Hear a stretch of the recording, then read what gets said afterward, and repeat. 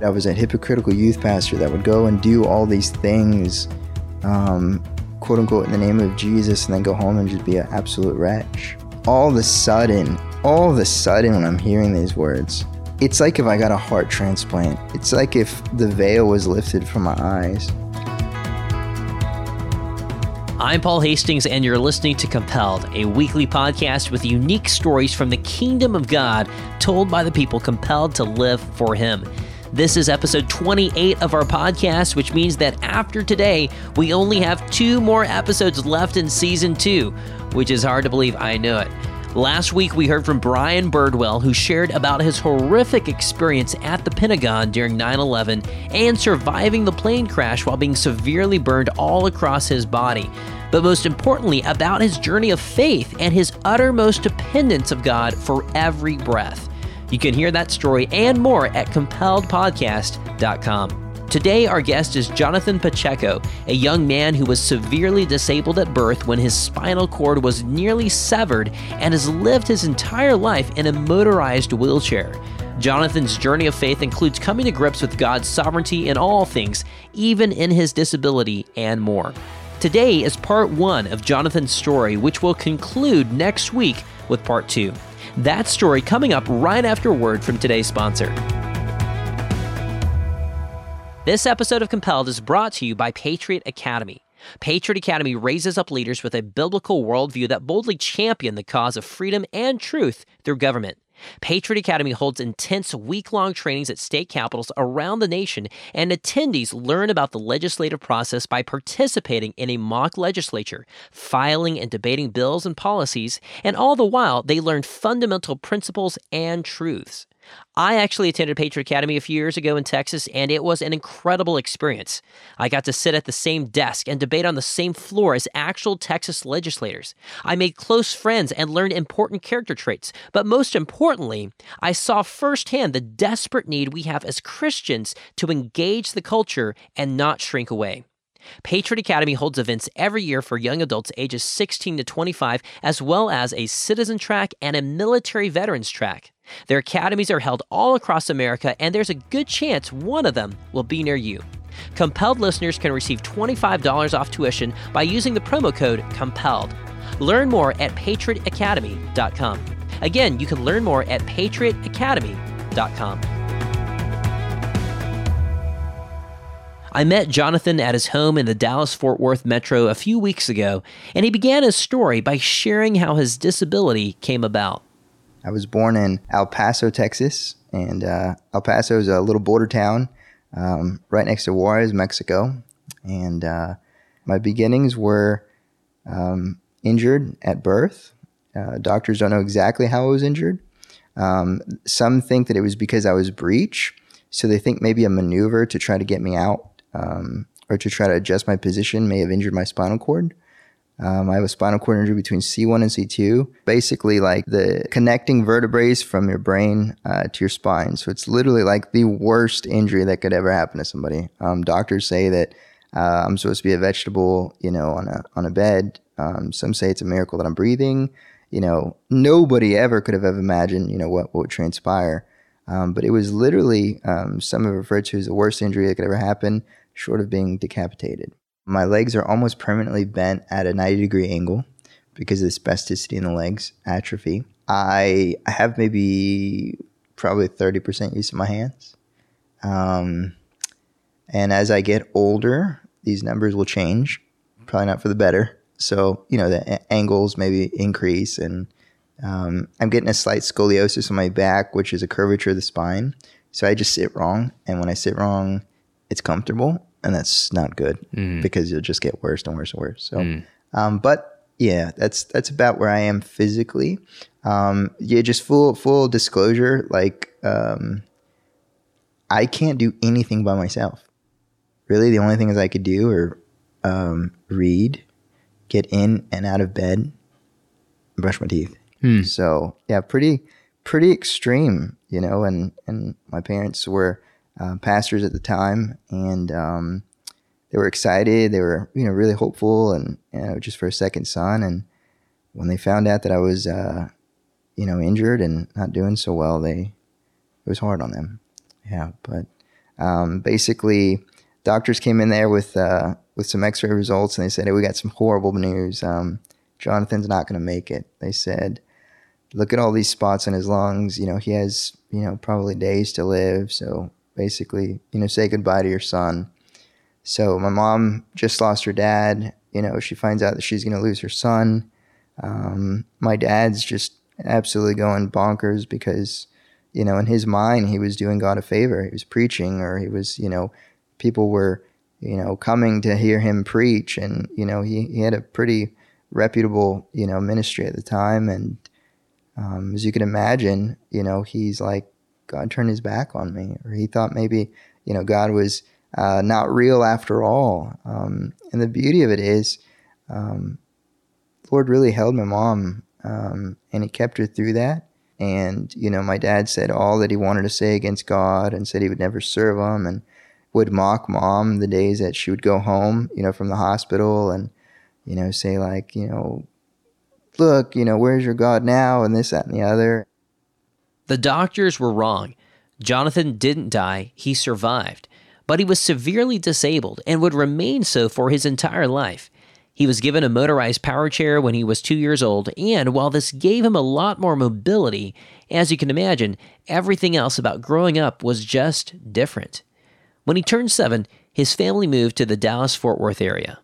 So I think my parents did the best that they thought, to try to distract me. So I was given video games, and a lot of video games. That was kind of my thing. And it was my way of competing against everybody, I guess. I couldn't go play real football, but I can beat you on a football video game. And that's kind of how I would grow up. So, coming to 4, 5, 6, 7 years old, my mind really wasn't on the whole reality of like, oh, I'm in a wheelchair. Things are different. But when I started getting into, maybe 10, 11, 12, and I start, trying to find who am I, my own identity, trying to fit in with school. At that time, being cool was a thing, and everybody wanted to be it. And I started seeing like, man, like I can't do what these kids are doing. I can't be what these kids are. And, the Lord in his kind providence never allowed me to jump into a lot of these things. I'll give you a funny story. Back in the day, Jinko jeans were like so cool. Okay, so everybody wore these huge baggy pants. They look like parachutes. Absolutely foolish and the silliest thing that probably my generation had did. Nice. But these Jinko jeans were the thing. So I can't remember how many times I would hound my parents, and they swore up and down they'd never give me these jeans. And I'm grateful that they were so adamant of it. But one way or another, I don't know if it was an aunt or somebody bought me these Jinko jeans. Okay, now think about how ridiculous this is. I'm not even walking. Okay, I'm sitting in a wheelchair, and I have these jeans that are like probably 4 sizes too big. I don't know. I really wanted to fit in. Well, I'm driving outside one day during recess, and I'm thinking like, cool, I've arrived. This is like my ticket into the cool club. And because my jeans were so baggy, they actually get caught up in the wheelchair, and like my pants rip off of me, and everybody's looking, and I'm like, oh man, and at that time I didn't think it was too funny. Now in hindsight, I'm so grateful for little things like that, because the Lord was like restraining me, saying like, I have better for you, and I wanted so bad to be like the world, to act like the world, to participate in the things of the world. So when I say my disability was one of the greatest blessings, it has not allowed me to play the world's game. It really has brought me to be a forceful spectator of it, and just to be able to look and see that there's no profit. There's nothing but death and sorrow and destruction that comes from it. By the time Jonathan entered middle school, his father had come back to the church. A lot of this had to do with the fact that Jonathan's brother, who was older by several years, had gone down a dark path in high school with a lot of drinking and drug usage. And Jonathan's father turned to God for help. His dad began preaching at a church nearby, and naturally, Jonathan began thinking about God as well. So I'm going to church. My dad's the preacher. I'm able to see that a lot of these kids in high school are literally like lining up to be my brother in a couple of years, and I don't want that. But at the same token, I can't escape like my own desires, and all the while living in a society where people think that I'm some angel because I'm in a wheelchair. So it was really a hard season for me because I'm like, okay, I think I want to be a Christian for sure. Cause like, that's what my dad's doing. I love my dad. And like, I'm so grateful now that he's not drinking and he's not angry at us or, you know, hitting us or anything like that. Like my dad never really was like physically abusive, but like, man, he was just hard to be around.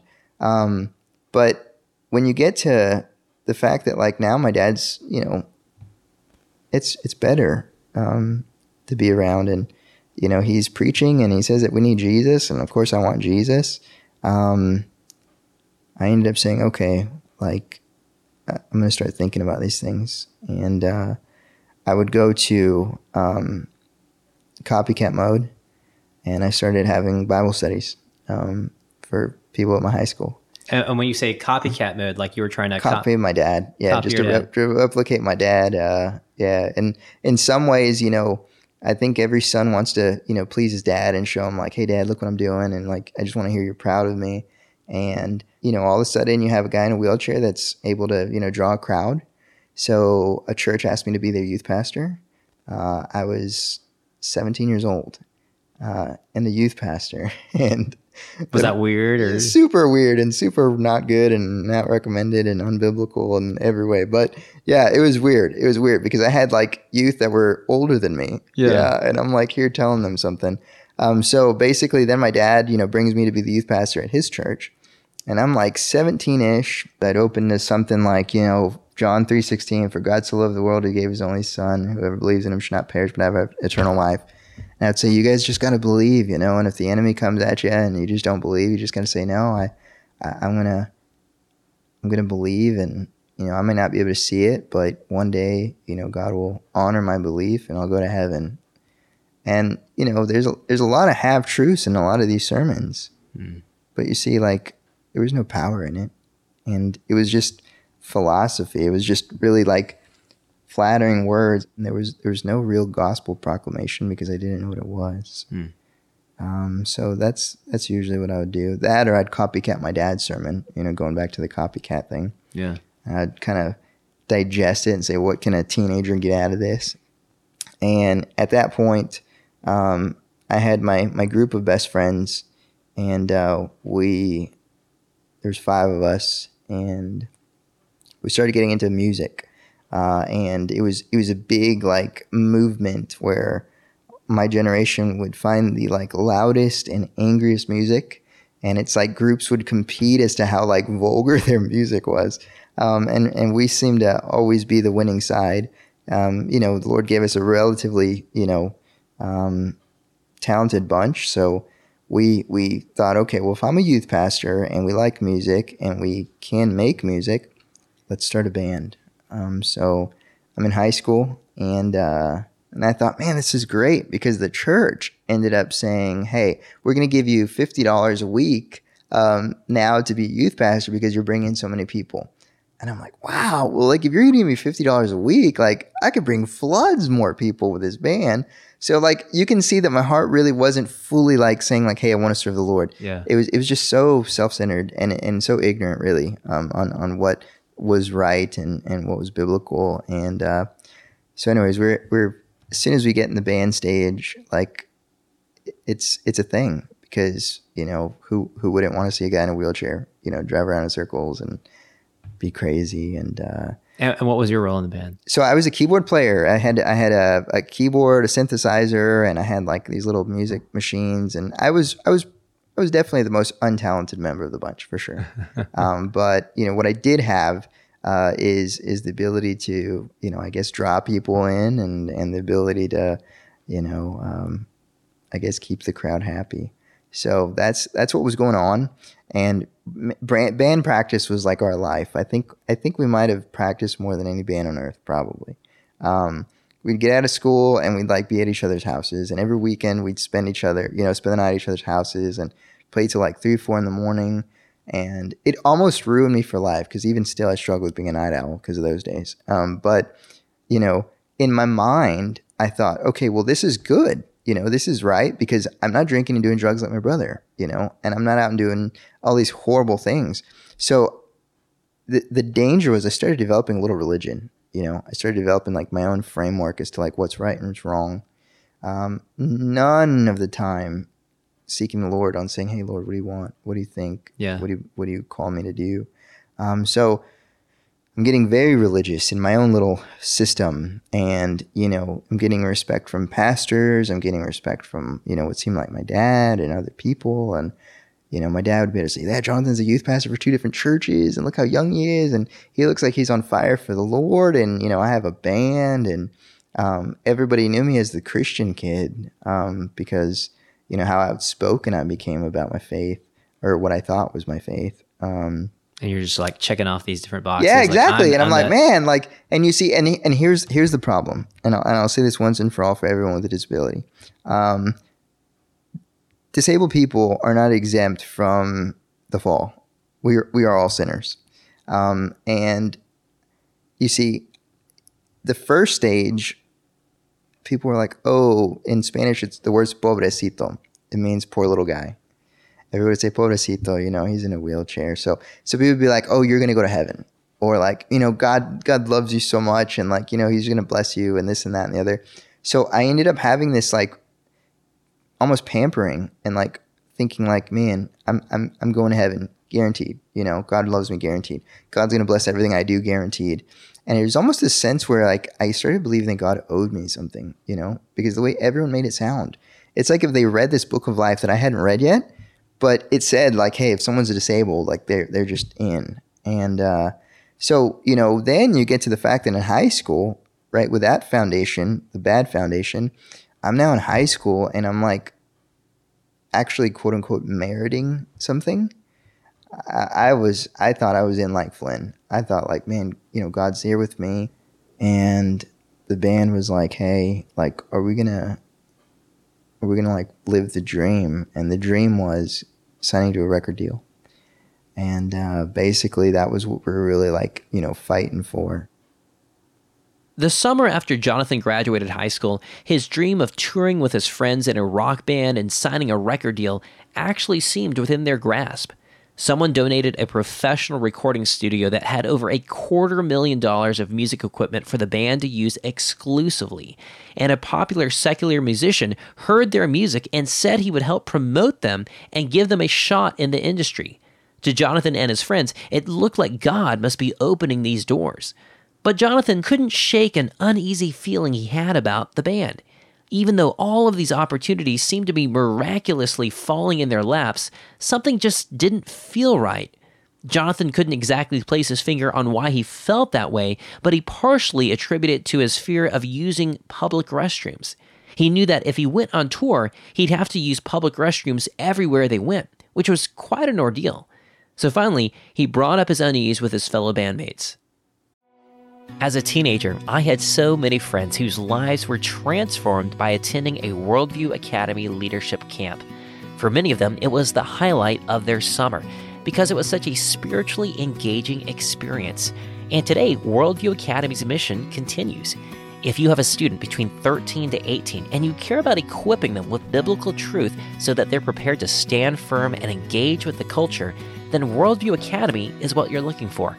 Worldview Academy's week-long summer intensives cover topics in apologetics, servant leadership, and evangelism, all while building deep friendships with like-minded students.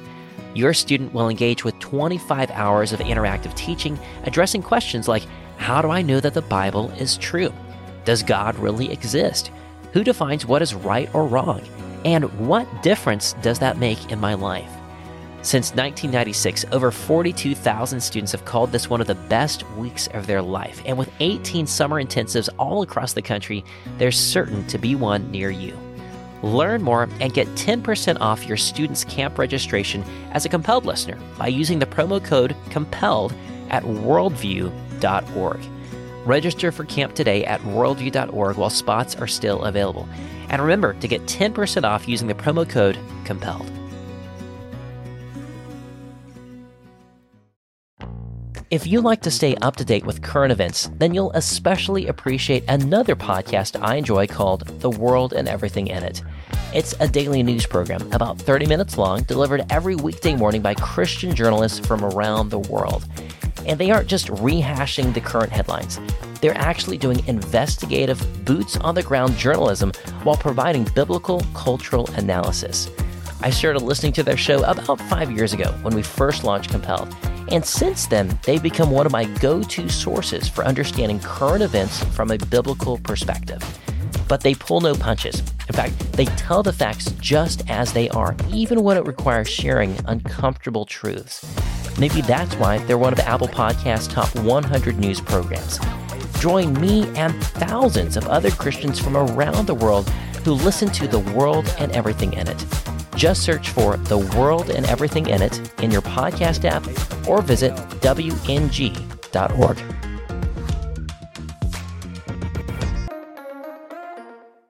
It sounded ridiculous. My friends are like, dude, are you crazy? Like, you're going to let that little thing, like, we'll help you.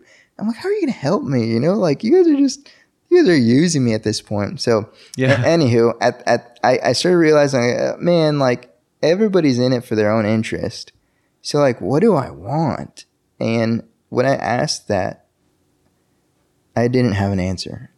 You know, I thought that it was the band. I thought it was the concerts. I thought it was the respect of, you know, parents. I thought it was the respect of the pastors and this and that and the other. And, you know, I was about to enroll into Southwestern Seminary, you know, to be a professional preacher. And I couldn't answer, like, what do I want? And I said, you know what, guys, like, I gotta go pray about it. And they're like, yeah, go pray about it. I said, okay, let me go pray about it. So I go to the bathroom and I have my phone with me.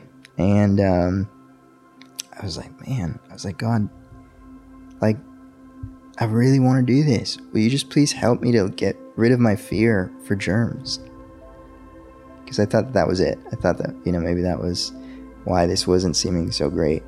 And I even said, you know, thank you for this huge blessing of, like, this house and the recording studio and the band and, you know, the opportunity of being famous. And I said, yeah, please just give me peace about it. And any little desire that I had was immediately squashed. I was like, whoa, weird. Like, you're not answering my prayers. Like, the more I'm praying, the more I'm, like, not wanting these things. I'm like, okay. And I was like, I know what I'm gonna do. I literally stopped praying. Get my phone out. I go to YouTube and I type in inspirational youth message. Okay. The video that I landed on was a shocking youth message by Paul Washer. He was preaching at a conference for some youth, and he was basically preaching the true gospel. And it was the first time I ever heard it in my whole life. What really cut to my heart, he was speaking particularly to youth pastors, and he was saying, you want the Spirit of God to move, yet you go home and do the very things that God hates. And he says, you know, you pray for revival, but, you know, you love the things that the world loves. And he says that particularly that salvation, right, is by faith alone in Jesus. And it's preceded by repentance, and it's followed by growing in holiness, and a love for the things that God loves, and a hate for the things God hates, and a turning away of sin, and a desire not to be like the world or to be like Britney Spears, but to be like Jesus Christ. And as you can imagine, that summarized my life. Maybe I didn't want to be like Britney Spears, but I so bad wanted to be like these other guys in the bands. And I was a hypocritical youth pastor that would go and do all these things, quote unquote, in the name of Jesus, and then go home and just be an absolute wretch. All of a sudden, when I'm hearing these words, it's like if I got a heart transplant. It's like if the veil was lifted from my eyes. It was like if all of a sudden I had an understanding as to every single thing that I had ever read in the scriptures. It was like before I was reading the Bible blind, but now I can see everything. And now these things that I would read made sense, and everything was connected. And all of a sudden I feel so, like, filled with shame and sorrow for the way that I'd lived and acted. And it was just an unexplainable event in my life. It was just the Holy Spirit convicting me of everything and bringing me the reality of these truths that I was reading. And remember I just got on my knees in the bathroom with the risk of falling, with the risk of, having a call for help, which bypassed everything that I'd ever do as well. I just got on my knees, and I remember I just cried to the Lord and said, Lord, I'm sorry. And I said, Lord, you are holy. God, I know it. And you really have, in Christ, forgiven me of my sins. And I just thanked him for it. And at once I was repenting of my sins, desiring to turn away, realizing everything that I had done was really wrong and heretical and blasphemous at best, using the name of Jesus for my own selfish gain. All of a sudden, I start thinking about all of those things that even until that very day had just secretly enslaved me and secretly had mastery over my life. Things like lust and things that I would do and things that I would watch and things that I would think about and things that I would hope for and this and that. All of a sudden, I was like, no, I won't do that again. And I can't tell you how many times before that I would say, I'm not going to do this again, only to find myself maybe hours or days later doing the same thing. But this time there was strength in my bones. This time there was life in me. This time there was hope. And this time it wasn't this blind endeavor. I wasn't just turning away from sin. I was turning to Christ. And I saw that he was glorious and he was wonderful and he was worthy to be praised. And he was absolutely faithful to every word he had ever spoken. And I hungered for him and I wanted him. And he all of a sudden was greater than anything that I could have ever gained.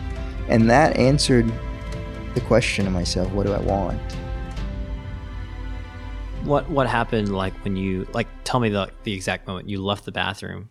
Yeah, so it took a little while because I had to get back into my wheelchair. And I was in tears, and I don't know how long exactly I was just praying, but I was just thanking the Lord and just worshiping him. And as soon as I stepped out that door, or I literally never stepped out of any door, but as soon as I drove out of that door, everything changed. Because I had to tell my friends I'm done. I'm done. I don't want to be the band. I don't want to do music anymore like this. This isn't Christian. God changed my heart, and he's seeking those who worship him in spirit and in truth. And I'm going to go and I'm going to study the scriptures. I'm going to see what they say. I'm going to learn how to obey the Lord and honor him. And they thought I was crazy. They're like, what? What are you talking about? I thought you were a youth pastor, you just went to pray. Who are you praying to? This is crazy. One of my friends was like, did you fall? I was like, no, I didn't fall. And says, just stop. Just everybody stop. Just sit down right there, and I'm going to let you listen to this video. So we watched the video, and when I see that my friends aren't transformed in that way, it immediately brought me the desire to pray for them. The Lord's shown me, it's not because of Paul Washer. It's not because of this video. It's me. It's my grace. That there began my journey to know the Lord, to please the Lord, to make him known, to glorify him, and to use everything that he would bring in my life to testify of his faithfulness. Jonathan was a new creation, and he couldn't wait to share his genuine faith with everyone that he knew. The Lord gave me opportunities to literally turn to almost everybody in my high school, everybody that I knew before, and tell them everything I said to you was almost entirely wrong. And they're like, what? I said, and I'm sorry. And I'm sorry for all these times I've cheated you. I had to tell people, I'm sorry for that video game I stole from you. And they're like, that was in the 4th grade. I was like, I know, but it was wrong. It was a sin. And they're like, what in the world? So people started thinking I was crazy. Those really sweet years. Getting to know my dad as a friend, because after leaving the band life and after leaving my friend's house, I lived with them, and it took them as a huge shock whenever I come at them and I'm like, hey, I just quit the band, not really hanging out with anybody anymore. I'm I'm not a youth pastor at that church anymore. I don't even know if I feel right about being a youth pastor at your church. There's big changes. At that point, they're like, well, yeah, praise God. It seemed like this generic, like maybe God's just working on your heart. This is great, whatever. As Jonathan began digging deeper into the Bible for himself instead of just for appearances, he realized that he was developing new beliefs about God that contradicted what his father was preaching on Sunday mornings. But then when it started getting into like the scriptures, that's where we started getting the dividing line. And I said, hey, Dad, can I read you something real quick? He said, yeah. So I start reading him all these different verses that talk about like literally God's like sovereignty at work in the believer's life. And he was not down for that at all. He was like, no, God, you got me there. That's how I know that you're wrong. God's not sovereign. I was like, what do you mean? How is he not sovereign? He said, by you saying that he's sovereign, you're saying that God had control over you and your disability. He's like, yeah, I mean, yeah, that's true. He said, there's no way. Like, I don't serve a God like that. That's not the God I serve. And I'll never serve a God like that. I said, whoa. And I thought, like, how can someone base faith on a God who isn't in control of things, And I thought, this is wild. So me being young, overzealous, and not being a member of a church that I can have, discipleship from some faithful brother, and it starts becoming this really horrible, tense battle, like very ugly. And as I'm looking at my friends and they're making fun of me, and I'm looking at my dad and he thinks I'm crazy, I started like saying, you know what, like everybody's wrong. My own little sin all of a sudden starts popping up, right? Because if we take our eyes off of Christ and we're not constantly reminded of our own sin, of our own inadequacy, we could start getting pretty prideful. The temptation could be there to be angry at people. Jonathan and his father had some pretty sharp disagreements about the character of God, and things were pretty tense between the two of them. The next few years were confusing for Jonathan. On one hand, he wanted to share his faith with others, but on the other hand, his zeal for what he believed was the only correct viewpoints about God sometimes blinded him to his own detriment. A couple of years later, Jonathan was attending classes at a community college when his old friend Justin came up to him during lunch. Justin was one of his former bandmates who had been crushed when Jonathan quit the band, and they hadn't really spoken at all since that day. And Jonathan was surprised that Justin reached out. But he was even more surprised when Justin said that he wanted to introduce Jonathan to the girl standing next to him. Summer is here, and so is the chance to take a breather from school. And there's a decent chance that the subject your student is most excited to take a break from is math. But it doesn't have to be that way, especially if you're using CTC Math. Their focus is helping your student learn at the pace that's best for them. Every lesson is fully online with interactive questions and clear explanations. And their video tutorials take difficult concepts and break them down into digestible ideas. But here's the crazy part. They have a 12-month money-back guarantee. That's right, you can use CTC Math for an entire year. And if you don't like it, or it didn't work out for you, or if you're just unethical, which as a compelled listener, I hope you're not, then you just shoot them an email and tell them that you'd like your money back, and they'll gladly refund your entire purchase, no questions asked. There is literally no risk for an entire year. You can't beat that. Because their heart is to serve your family. That's why they sponsor Compelled, so that we can continue creating stories that will bless and encourage your family. And they want to do the same for your students' math needs. So whether summer is a time for your student to catch up, keep up, or move ahead, CTC Math is there. Learn more at ctcmath.com. Again, that's ctcmath.com. You love Christian testimonies. Otherwise, you wouldn't be listening to Compelled. But imagine if you could enjoy compelled stories from Christians throughout the ages, including those who've already passed away. Well, that's what our friends at YWAM Publishing are doing through their Christian Heroes book series by retelling the incredible stories of Christians like George Mueller, a man of prayer who ran an orphanage for 10,000 children in England, who trusted God to miraculously provide food and shelter for those orphans, sometimes on a daily basis. Or Elizabeth Elliot, whose husband was murdered by the Auca tribe in Ecuador, but chose to forgive and move in with the tribe to share the gospel with them.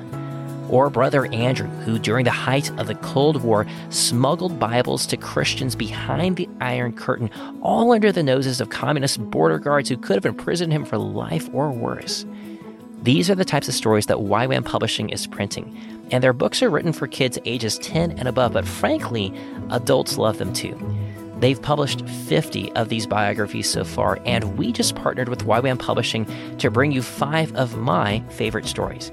These are the Christians that have inspired my faith and millions of others for decades, which include the 3 testimonies I just mentioned, as well as Corrie ten Boom and Amy Carmichael. We're calling it the Compelled Christian Heroes Bundle, and I actually worked with YWAM to select these 5 specific stories, and they agreed to drop the price in half just for Compelled listeners. So it's $30 and includes free U.S. shipping. To buy this bundle for yourself or to give to a friend, visit compelledpodcast.com/YWAM. That's the letters YWAM. compelledpodcast.com/YWAM.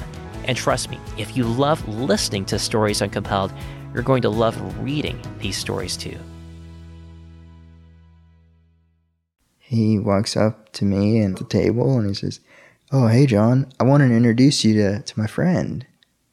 And I look up for a second and I looked down. I was really upset because in my mind, I thought he was bribing me with peace, with a girl, which I thought was super wrong. And so I didn't give his friend the time of day. I just kind of looked down and that was it. I was kind of rude.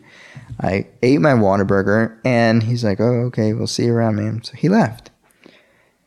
And as soon as he leaves and she and him turn around the corner, all of a sudden I was just filled with such conviction and sadness over how I acted. And I thought, what a fool. That was so prideful of me to take things personally. What if this was God's providence bringing me this girl to share the gospel with her? Who am I to so I was so I felt like such a fool and felt so tiny. I remember I prayed that night, "Oh Lord, would you please bring that girl back so that I can talk to her, tell her who you are. Lord, please have mercy on her, please save her." And all of a sudden, next day, I think about her again and praying, and I'm like, "Yeah, Lord, please help me to figure out how to get in touch with her," and praying for her salvation. And then the next day doing the same. And I found after a week, I'm like, man, I'm thinking about this girl a lot, way too much. I don't even know what she looks like. So I can't say it's my flesh that likes her. There's just this thing and I don't know what that thing is, but it's there and it's real. And it's the Lord, sometimes I would be praying and she would come to mind. Part of me was also in my heart, so past the thought of ever being married, really because of fear, And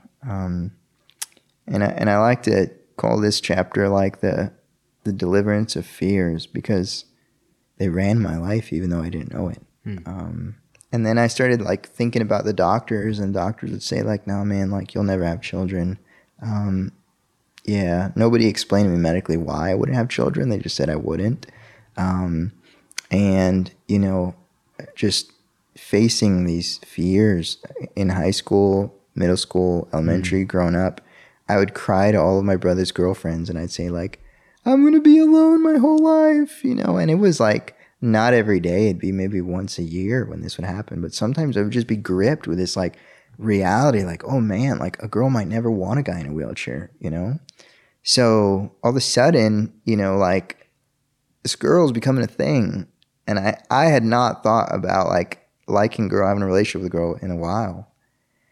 So this is super awkward and weird. Yeah, super. And I'm starting to feel really insecure here because I'm what's going on? Is this even sane? I am not even feeling sane right now because how can I or have feelings for a girl I don't even know, let alone I didn't see more than 2 seconds? And I'm thinking Lord, this is sinful, Lord. I want to mortify this sin in me, Lord. This is evil. How do I even get her out of my head? Finally, after several months went by, Jonathan worked up the courage to call up his old bandmate, Justin. They were able to connect and restore their friendship, and Jonathan casually asked about who the girl was. He learned that her name was Elena and she worked at Best Buy. But Jonathan was too shy and embarrassed to admit to Justin that he was looking for her. So he called up his roommate and asked for a favor. I ended up calling Travis and said, hey, man, can you do me a huge favor? Can you take me to Best Buy? He's like, yeah, why? And I wasn't really a hermit back then, but I didn't really go in shopping or anything like that, let alone Best Buy. So I was like, I got to buy a remote control for the TV. And he's like, you don't watch TV? I was like, well, it's because, it's going to help me when I'm like recording. And he's like, okay, sure.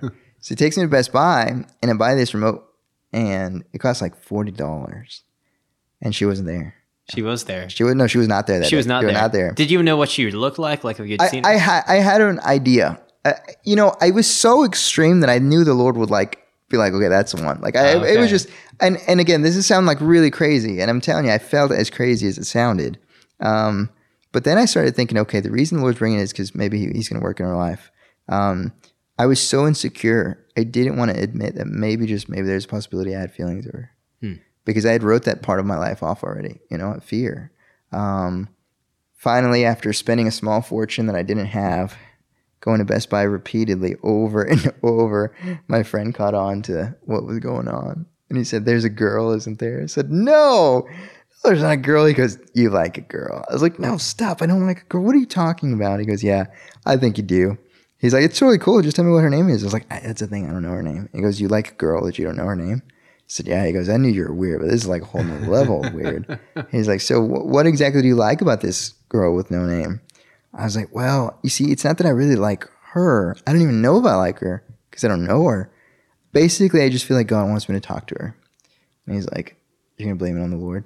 I was like, I'm not blaming anything on the Lord. I just am telling you how I feel. He's like, yeah, sure. Okay. So he's like, well, I'll take you to Best Buy as often as you want. Just kind of joking. He's like, let's go, man. I was like, okay. So we got in the van and I'm joking with him. I was like, hey, at least I don't have to buy anything anymore, right? He started laughing. He goes, yeah, no. He's like, unless you're going to start impressing her. And I was like, no. So we get to Best Buy, and little did I know, he was such a good friend that he called like everybody I knew. And this was like a little reunion to like laugh at John of his feelings for some girl. And when I get there, my friend Ryan was there. He's like, hey, who's this girl? I'm like, oh, dude, why are you here? And then I see Justin and I see everybody. I'm like, are you kidding me? Like, and I'm like red as a tomato probably. They're all at Best Buy. They're all at Best Buy, yeah. And they're like, come on, man, let's go see. And you've been to Best Buy multiple times at this point. Have never seen her? Yeah. So how did you know she was still even there? Because there was one section that I didn't check out. It was Best Buy Mobile. Okay.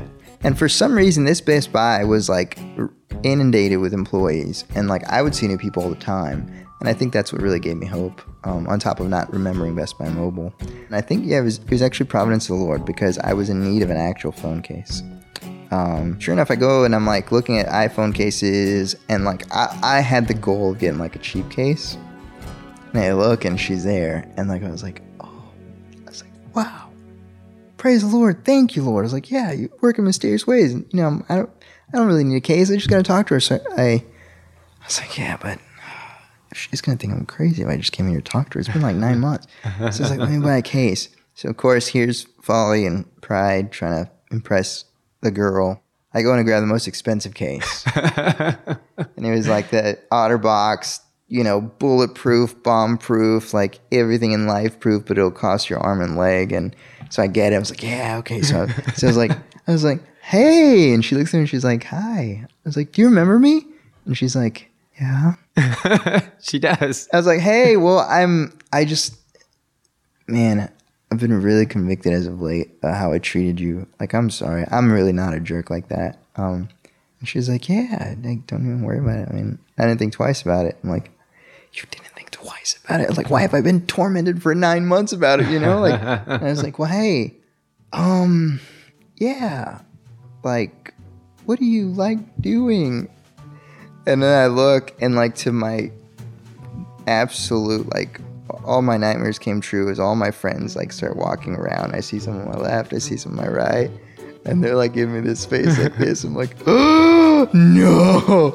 I'm like, Lord, like I forgot they were there. I was so like focused on talking to her and the mission at hand. And then all of a sudden these like ghouls come and like stand right by me. And she's like, oh, I like painting. Yeah, for sure. Actually, I'm about to go to Baylor University. I just got accepted. I'm going to finish up my painting degree there. And like, again, I really wanted to cry when she said that. And I'm like, I'm losing it. And I'm like, what's going on? And my friend's like, oh, Baylor, John, isn't that a Christian school? And he's like, yeah. I was like, are you a Christian? She goes, yeah. I was like, oh. Because in my mind I knew, like, wait a second, if she's a Christian, like, why is the Lord pressing me to talk to her so much? I was like, well, so you're painting? She goes, yeah. And a professor had told me long ago that, like, evidently, I mean, it was probably not true in hindsight thinking because he's not a painter himself. But he said that painting oceans was, like, really hard. Like, it takes forever to paint, like, big things of oceans. Maybe waves. I don't really know. So I said, hey, can I commission you a piece for a recording studio before you go? She's like, yeah, sure, absolutely. It'd be great for me because, you know, it helped me pay for school. I said, totally. I said, I want it like as big as humanly possible. She's like, what do you want a painting of? I was like, I want a big ocean. She's like, and I was like, please buy me time. She's like, just an ocean? I was like, yeah. She's like, you want waves? You want a boat? You want some birds? I'm like, yeah, like I want just, I mean, I want so much detail. Like I want the boat and now in hindsight, I'm like, why did she ever even give me the time of day? And I commissioned this piece, not knowing how much it would cost me, not even knowing what I was going to get, but just really hoping that it would just give me some more time with her. And in typical Jonathan fashion, I would talk so much that, you know, Best Buy was closing. And she's like still talking to me. And she's like having to pull out the vacuum because she's having to clean up at Best Buy. And she's like vacuuming. And my friend's like, dude, go home. And I'm like, yeah, anyways. I was like, well, see you around. She's like, yeah, for sure. I was like, oh, hey, can you ring me up for this? And she's like, you really want this? I'm like, yeah. She goes, okay. And I'm like biting my lips. I think I had an overdraft fee because of that case. Because I didn't have any money. And I'm like, Lord, this is not good. I didn't even really get to share the gospel with her. Like, I have no idea who she is. I just shot myself in the foot by like probably getting in debt $1,000 for this piece that I don't even want of art. Like, man. And as we're coming out, my friend Travis is like loading me up in the van, and he's like, you really like her? She seems sweet. And I was like, stop. So he gets in the van. I was like, you know what? I prayed. I said, Lord, can you give me a wife just like that? And he turned around and he goes, did you just pray for a wife? I was like, I guess. He's like, dude, I've never even heard you ask for a girlfriend, let alone a wife. I was like, yeah. He goes, wow, maybe you are growing up. I was like, yeah. And then he's like, man, you're probably going to get married soon. I was like, why? He's like, because God's really answered your prayers up until now. I was like, and when he said that, like, I thought I was going to die. Because I'm like, what did I just ask for? Like, I can't have a wife. Like, this is not possible. And then the fear started coming out, you know, and all my insecurities. So instead of, you know, really listening to my, you know, my mind, I just trusted the scriptures, and I started finding the value of them. I started finding how beautiful these promises are, and walking by faith and not by sight. And seeing that God is faithful to what he says. So we started pressing in. My friends started pressing in to the Lord. We started having Bible studies together. It seemed like everything was really good. And I kept going to Best Buy. And I geared up the bravery again to go visit her. We talked some more. And then we talked some more. And finally, I added her on Facebook.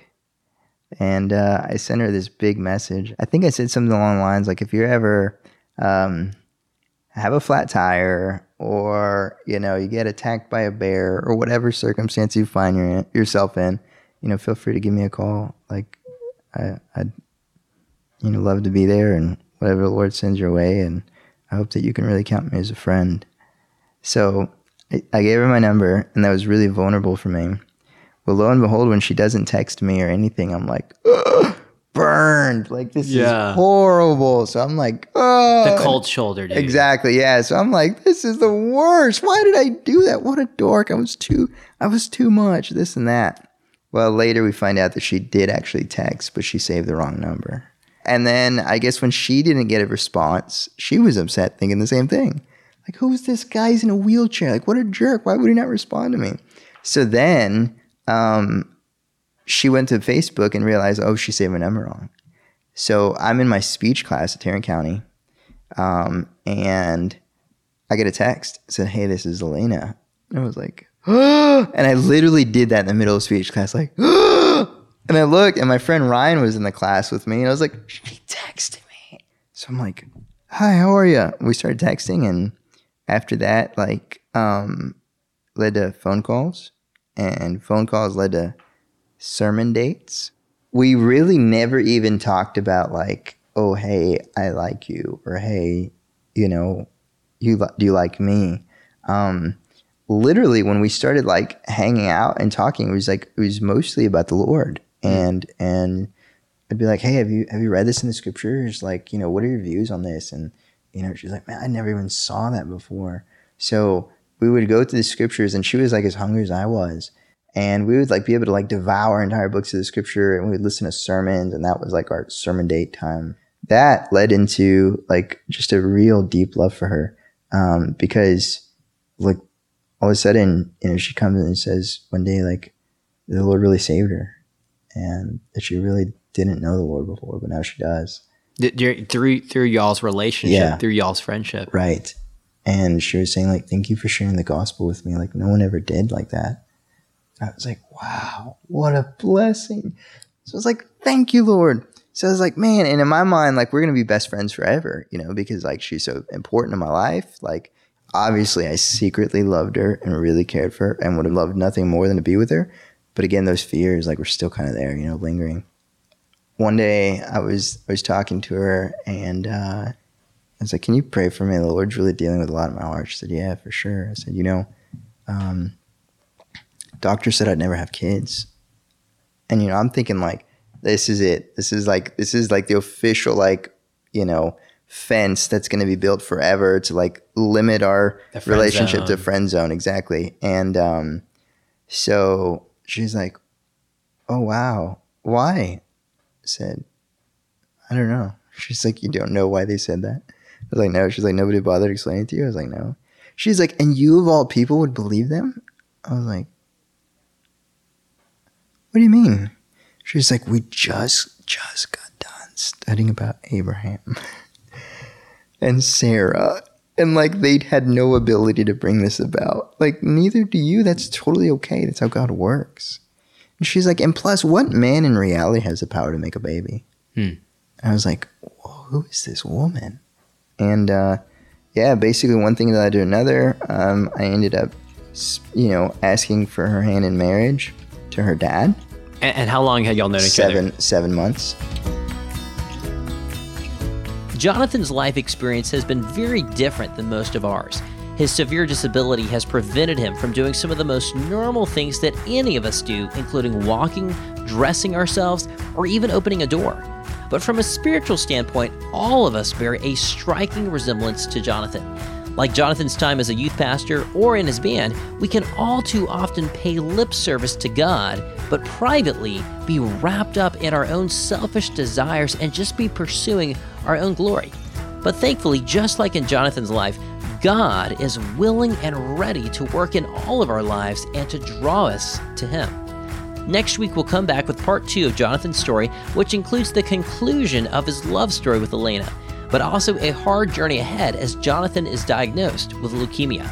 In the meantime, you can learn more about Jonathan by visiting compelledpodcast.com. We'll include some family photos, some helpful links, and the video of Paul Washer that Jonathan mentioned, which led him to Christ. Like I mentioned at the beginning of today's show, we only have 2 more episodes left in our entire season, and they are pretty powerful, so please stay tuned ahead. You can find us on Facebook and Instagram at Compelled Podcast and on Twitter at Compelled Show. Also, please leave us a 5-star review wherever you listen to podcasts. It's one of the best ways to help other people find our show. If you'd like to support the work that we're doing with our podcast, here are a couple of ways that you can help out. The first way you can support Compelled is by sharing this episode with your friends. If you know someone who would be encouraged by Jonathan's story, then send this episode to them and consider sharing it on social media. It really does make a difference, and it helps spread the word about the show. The second way is to join Compelled as a monthly member starting at $10 a month. All of our monthly members receive access to different perks, including behind-the-scenes recordings from our interviews. When I sit down and interview guests, the actual recording is normally around 2 hours long, and there are all kinds of stories and insights that we end up cutting out of the final episode because of time constraints.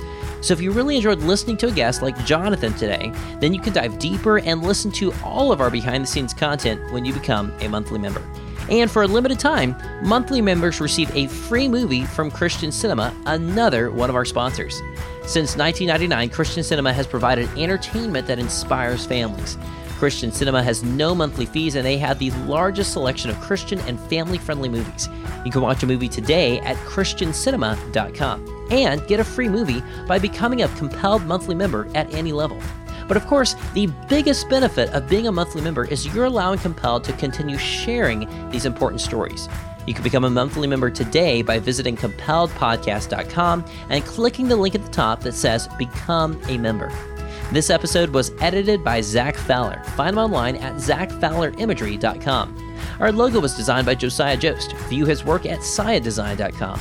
Our website was created by Ben Billups. Follow Ben on Instagram at ben.billups. Our media assistant is Frank Allegrea. Find him on Twitter at @TheFrankAllegrea. Our music outro is by Ben Jackson and Brian Facchino, and our assistant producer is none other than my wonderful wife, Sarah Hastings. Stay tuned for a sneak peek from next week's episode, which is part 2 of Jonathan's story. You'll hear the conclusion of Jonathan and Elena's relationship and how Jonathan's faith was stretched to the limits after he was diagnosed with leukemia and told he only had months to live. I'm your host, Paul Hastings, and we'll be back with another compelling story next Tuesday. As soon as I got that cut, I just felt like my body was saying with every fiber of my being, red alert, something is horribly wrong. And in that moment, it was the Lord showing me that I was not suffering as a sinner. I was suffering as a saint. It was for my good and for His glory. And there was this strange dialogue almost of my own conscience and the Lord working in me that like was louder than the bleeding and was louder than the peril and was louder than the knife. One last thing before I go. If you'd like to meet up this year in 2024, I will actually be on the road for a few events, either speaking or exhibiting at some conferences. I am still nailing down all the details, but already I know that I'll be at the Texas Homeschool Convention in Fort Worth from April 18th through 20th, the other Texas Homeschool Convention in Houston from May 30th through June 1st, the Home Educators Association of Virginia Convention in Richmond from June 6th through 8th, and there's also the chance that I might be at some other events in Louisville, Kentucky and Nashville, Tennessee later in the year, but we haven't finalized those details yet. If you live near any of those locations, then I'd love to meet you. You can also see our latest up-to-date calendar of events at our website, compelledpodcast.com/events. And I hope to see you there.